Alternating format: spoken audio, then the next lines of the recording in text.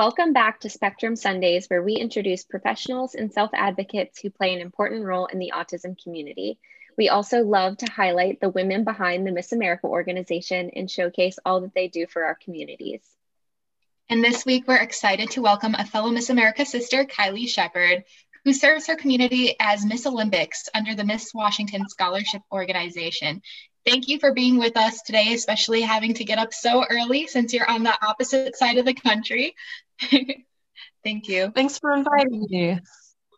Yeah, of course. And could you start by giving us a brief resume of your education and your experiences as a Miss America title holder? Yeah, so currently I have my master's degree in forensic psychology from the Chicago School of Professional Psychology. And I recently made the decision to go back to school so that I could become a licensed therapist in my state because I've been working as a mental health clinician for the last year. And then I've been competing in the Miss America organization for the last 10 years. I started out as a teen contestant and then a Miss candidate. And this is actually my first local title. So I'm really excited to get my chance to go to state this year as I'm pretty close to aging out of the competition at this point.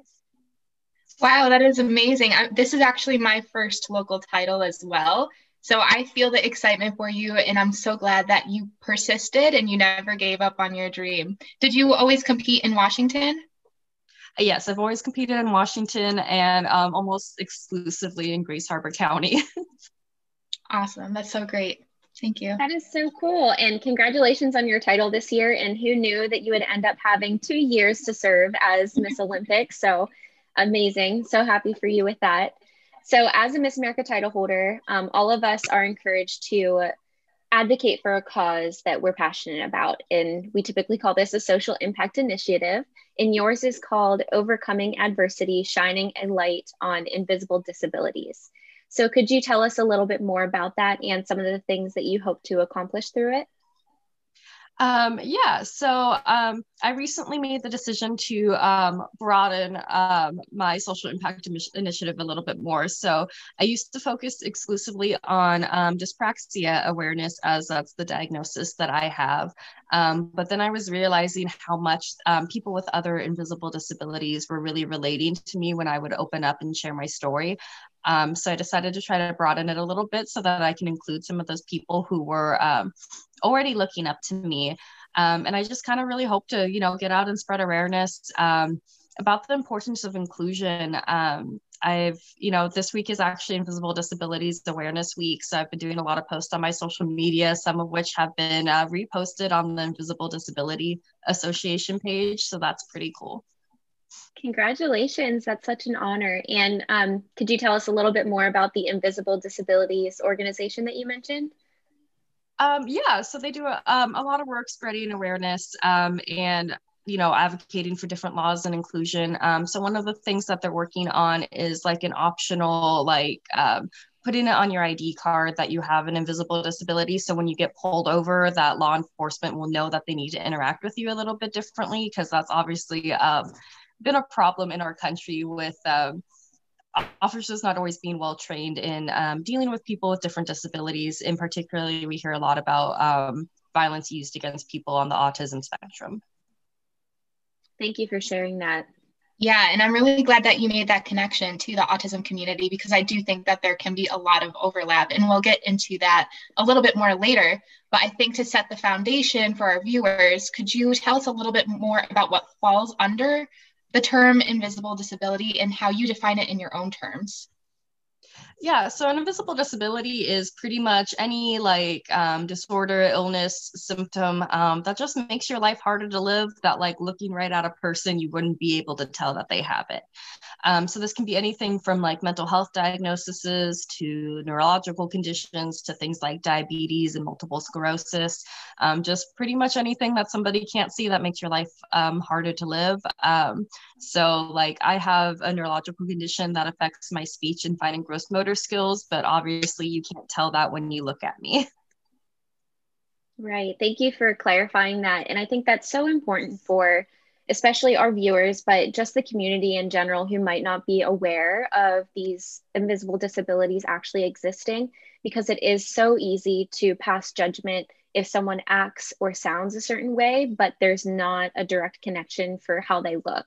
So there are some disabilities that have an obvious physical difference, but it's so important that we really hit on this idea that there are other things that people struggle with that aren't so outward in appearance, but we still need to be compassionate toward people who might be battling their own struggles underneath the surface. So thank you so much. That is so important. So you talked a little bit about your own diagnosis.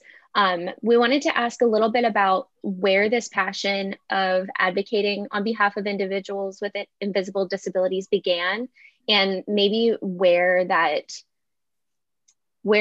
point was where you felt comfortable enough to talk about it yourself. Because I know that many people with disabilities or that have struggles of their own, it takes them a while to really process it and be able to talk about it out loud. So what did that look like for you? Yeah, so I actually got my diagnosis in the 3rd grade, which is really late for people getting a dyspraxia or verbal apraxia diagnosis. I was diagnosed by a speech-language pathologist at my school who just happened to be very well educated on dyspraxia and said that I most likely had the global diagnosis, but could only diagnose me with the speech part of it, being a speech-language pathologist. And at the time in Washington State, there wasn't a neurologist in my state that would be able to give me the global diagnosis. So she did a really great job of advocating for me with the school and made sure that I was treated as if I had the global diagnosis and got all the assistance that I needed.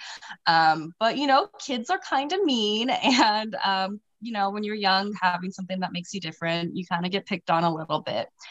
So I did everything I could when I was young to just kind of pretend that I didn't have this thing, that it didn't exist. I refused to use a lot of my accommodations, even though I needed them. Just because I didn't want to be different. So it's actually over my years of competing in the Miss America organization that I became confident enough to talk about it. So my first year competing as a teen, one of my judges asked me where I was born because I sounded different. Like what country I was from. And so I had to tell them, like, no, I have this condition that makes me talk a little bit differently, like I'm in speech therapy. And they spent pretty much my entire interview talking about that. And I walked out like almost crying. Like I did not want my judges to know that I had something that made me different. So the next year I was encouraged to actually put it on my paperwork. So like, you know, they know about it right out front. And same thing sort of happened. So like my first like 4 years I competed, my social impact initiative was actually Relay for Life. And after realizing how interested other people were, I decided to learn more about my own diagnosis and actually learned about like several celebrities that share my diagnosis, like Daniel Radcliffe. And I'm a huge Harry Potter fan. So that meant so much to me that like Harry Potter is dyspraxic too. And that helped me build a lot of confidence. And then eventually I switched my social impact to being the Dyspraxia Foundation and just advocating for that. And then, as I said, like kind of realized how many more people I could affect if I broadened it a little bit and advocated for them as well. You mentioned how in your interview, they asked one question and it may have, I wonder how it made you feel in that moment, but I also wonder if it is really out of ignorance, not arrogance. So just not knowing and really being curious about what it means and how it affects you. So I know that there are so many times that people might ask something that's unintentionally offensive, but it opens up such a great point of dialogue to have a conversation about it. So I'm so happy that you're championing this cause because you can really speak on it yourself. And you can really amplify the voices of others who maybe aren't at that point yet that they're comfortable enough to talk about it. But also just thank you for sharing all of that, because I know that the journey of acceptance, especially for an invisible disability, can be very long and stressful. But you are willing to have those conversations like Megan was saying, and really able to reflect and research and dig a little bit deeper so that you could educate others. And I'm really so proud of you for being able to take that step because it's so difficult. And especially now that we're able to share this story with our viewers, hopefully your story can help inspire someone others to take those same steps.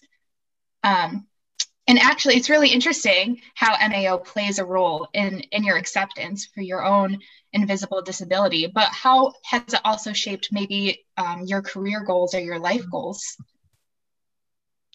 Yeah, competing in the Miss America organization has given me the opportunity to meet so many women across our country. It's incredible, and just seeing how furiously they pursue their passions really inspired me to not put limitations on myself. So in middle school, I talked about how badly I always wanted to work for the FBI. That was my dream. It was on all my paperwork. And then as I got older, I was like, nah, that's a really hard thing. I don't think I could ever do that. But recently I've decided again, I think that's where I want to end up. And that's what I'm going to try to pursue. And just seeing how, my Miss America sisters really go after their dreams, maybe go after my own. And just the encouragement that you can get from others in this organization is amazing. Absolutely. And I think that's something that's really beautiful that came out of COVID. I know it's been such a crazy year, but it's really given us an opportunity to connect with people that we otherwise never would have even encountered. So you're all the way in Washington on the West Coast. I'm in the central area, and then Francesca's over on the East Coast. It's just amazing that we have this opportunity to talk. And even just hearing your story alone, I can say, at least for myself, that it inspires me. So we're really excited to hear how it inspires our viewers as well. Thank you so much. So Francesca and I are actually studying to be speech language pathologists.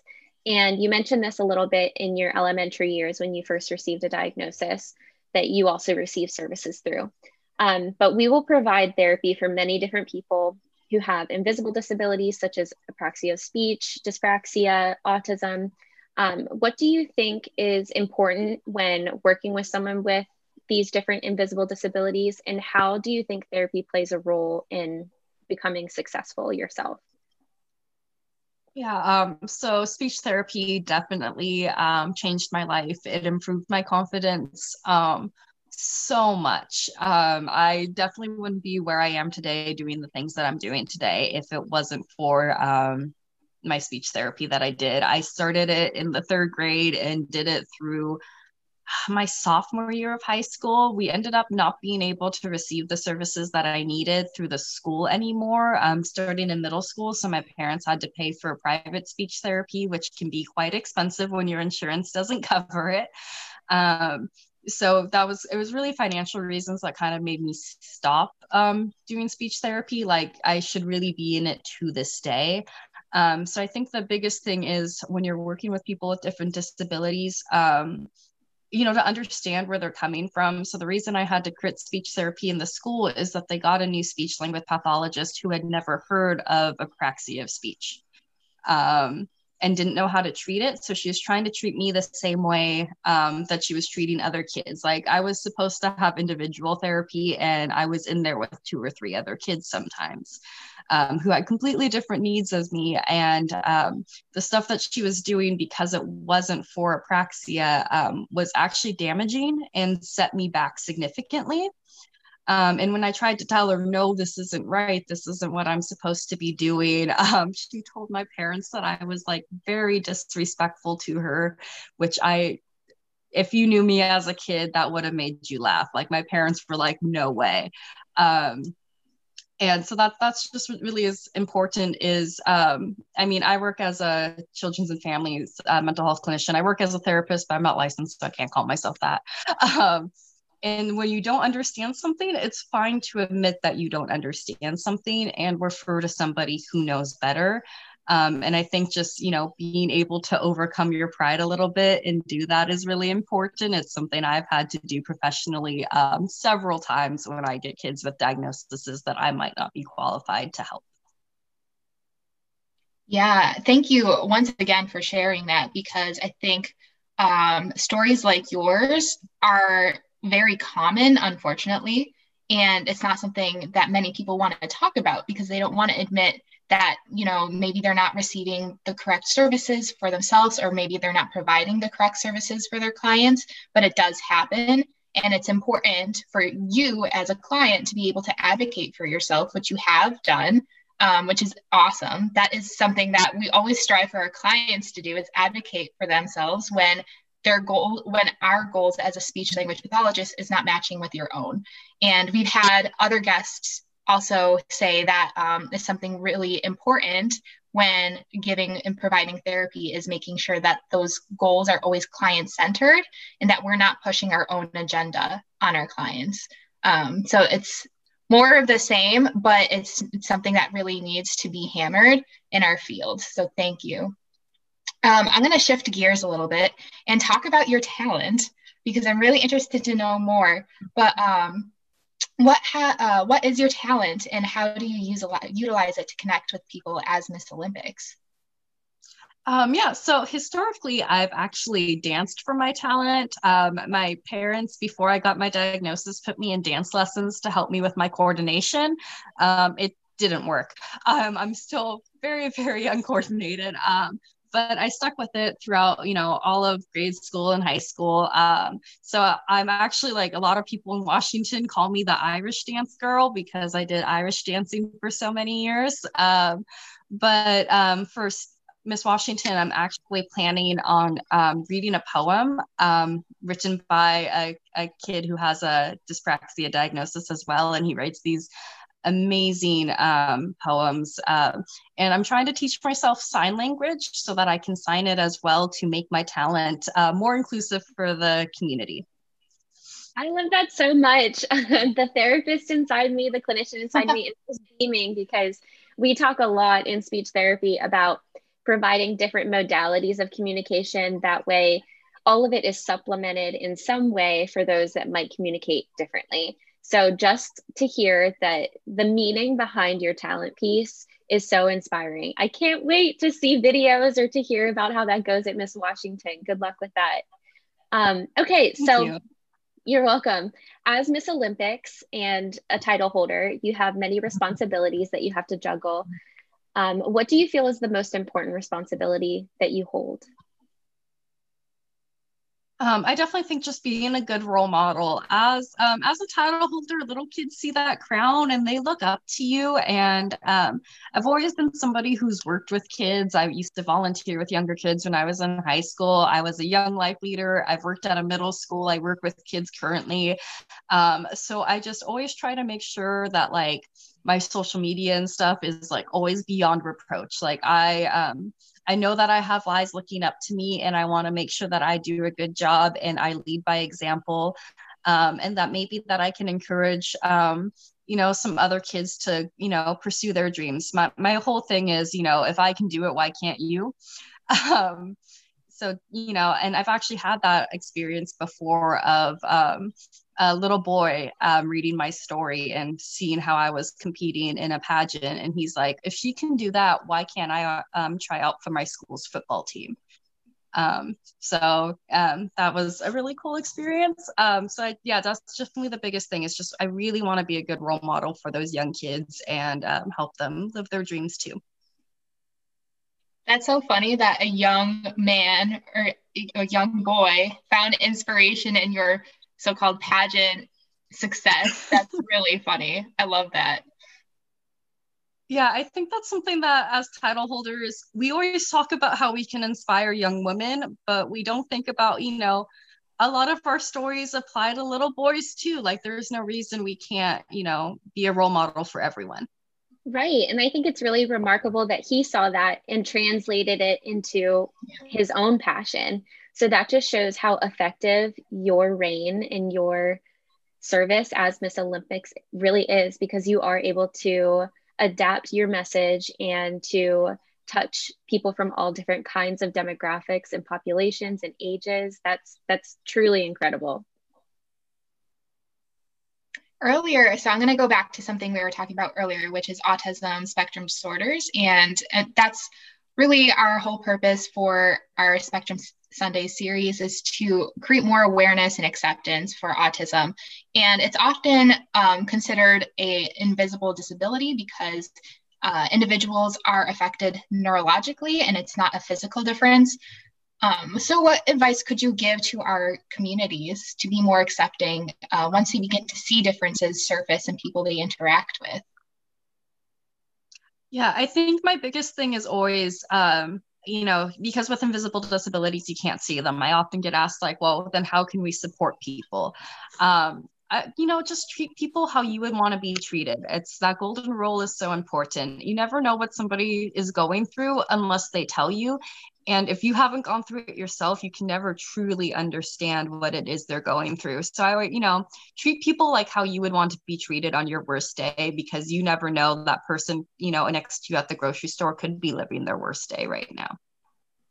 Absolutely. That's such great advice. Thank you. And I know that we focus a lot on autism at Spectrum Sundays, but it's important to consider these different disabilities and thinking of all disabilities on a spectrum. So there might be the physical disabilities that are more inherently obvious to a person walking down the street. And then on the other end of the spectrum, there might be the invisible disabilities that you really won't know, maybe even until the third or fourth time you speak to somebody, that you really start to pick up on some of those differences. So I think you kind of hit on something where as those start to surface and people start to realize it, don't start acting different towards them just because you're picking up on these differences. Embrace that as something that should be celebrated, because they really should be. So the goal of Spectrum Sundays is to raise awareness for and connect the autism community, but we also really want to connect the disability community as a whole. So as you have been advocating for many years for acceptance, we would like to know how acceptance and inclusion has impacted your own life. Yeah. So, one thing is, when you're not open with disclosing your disability to other people, people can't accommodate for you. So like I was saying, I did dance lessons for most of my life. Most of the people that I did dance lessons with didn't know about my disability. So I always had to work twice as hard to be half as good as the other girls in my class. And it wasn't until, finally, when I first started advocating for dyspraxia awareness, that my current dance teacher learned that I had this disability. And she was actually able to start working with me more one-on-one and kind of, changing the way that she taught to better fit my needs. And if I had just, let her know about that sooner, things could have been a lot easier for me. So the fact that there are people out there who are so willing to accommodate for you once they know is incredible. Conversely, though, there are a lot of places that are not willing to accommodate for you. So I understand why so many people are hesitant to disclose their own diagnosis. Like, when I apply for jobs, I never check that little box that says that I have a disability, because even though it is illegal to discriminate in hiring, I'm always so scared that if I check that box, that I'm not going to get the job. But at the same time, if you don't check that box and you end up needing an accommodation, you can't get it. So it is really important that we advocate for, inclusion and acceptance more, because people shouldn't be afraid to check that box. People should be able to disclose their disability to their employers and get accommodations. And I've always been very lucky to have employers that will accommodate for me, but I know that there are a lot out there that aren't so lucky.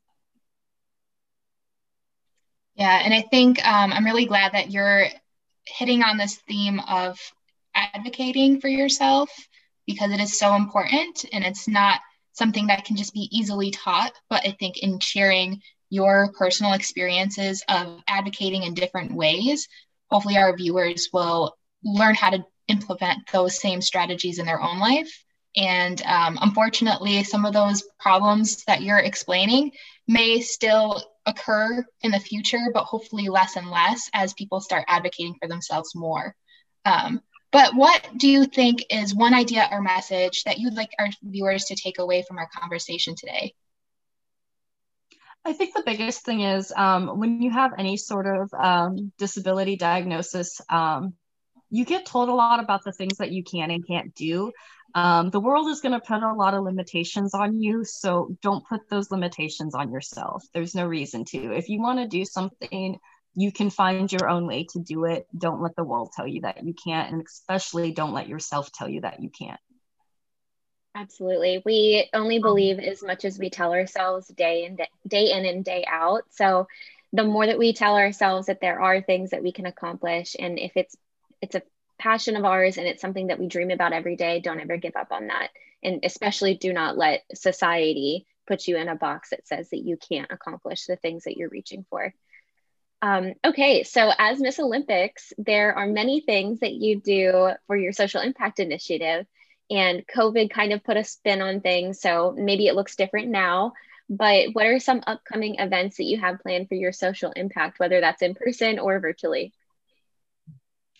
Yeah, primarily right now it's all virtually. Everything's still pretty shut down where I'm at. So, like I said, I've been participating in the Visible Disabilities Awareness Week on my social media pages. So, I'll be doing videos, well, today's the last day. So today, and then just as other awareness months and things come up, I like to try to advocate for those, different things. So a lot of social media posts is what we have right now. I am really looking forward to things opening back up again because I'd really like to get into schools and be able to talk to students about the importance of, being kind to one another and acceptance. That's ideal, but I don't know when that's gonna be able to happen in my area. Hopefully soon, or hopefully it'll be sooner than we think. But I think so far what you have been doing on social media has really been making an impact. And even if it just impacts one person, I feel like that is a huge success in itself. So thank you for everything you've been doing so far in your year, going on 2 years. And for any of our viewers who wish to follow you and see what you've been doing with your social impact initiative, where can they find you? Is it a website, Instagram, Facebook? Yeah, I'm on Instagram, Facebook, and Twitter at Miss Olympics WA is my title holder page. I also do advocacy on my personal pages as well, which is at Kylie Diane 96. So yeah, you can follow me there. I don't have a website or anything because I am not that technology savvy. So I stick with the social media, even though I'm still trying to figure that out as well. Honestly, social media is so big that it could basically be a website. So you're right on track.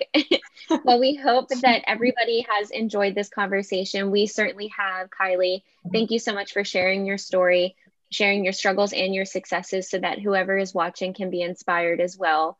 We cannot wait to watch your journey to Miss Washington, and we will be cheering for you the entire way. And we wish you the best of luck in all of your endeavors. Thank you. You're welcome. Well, thank you everybody for watching. We will see you next week on Spectrum Sundays.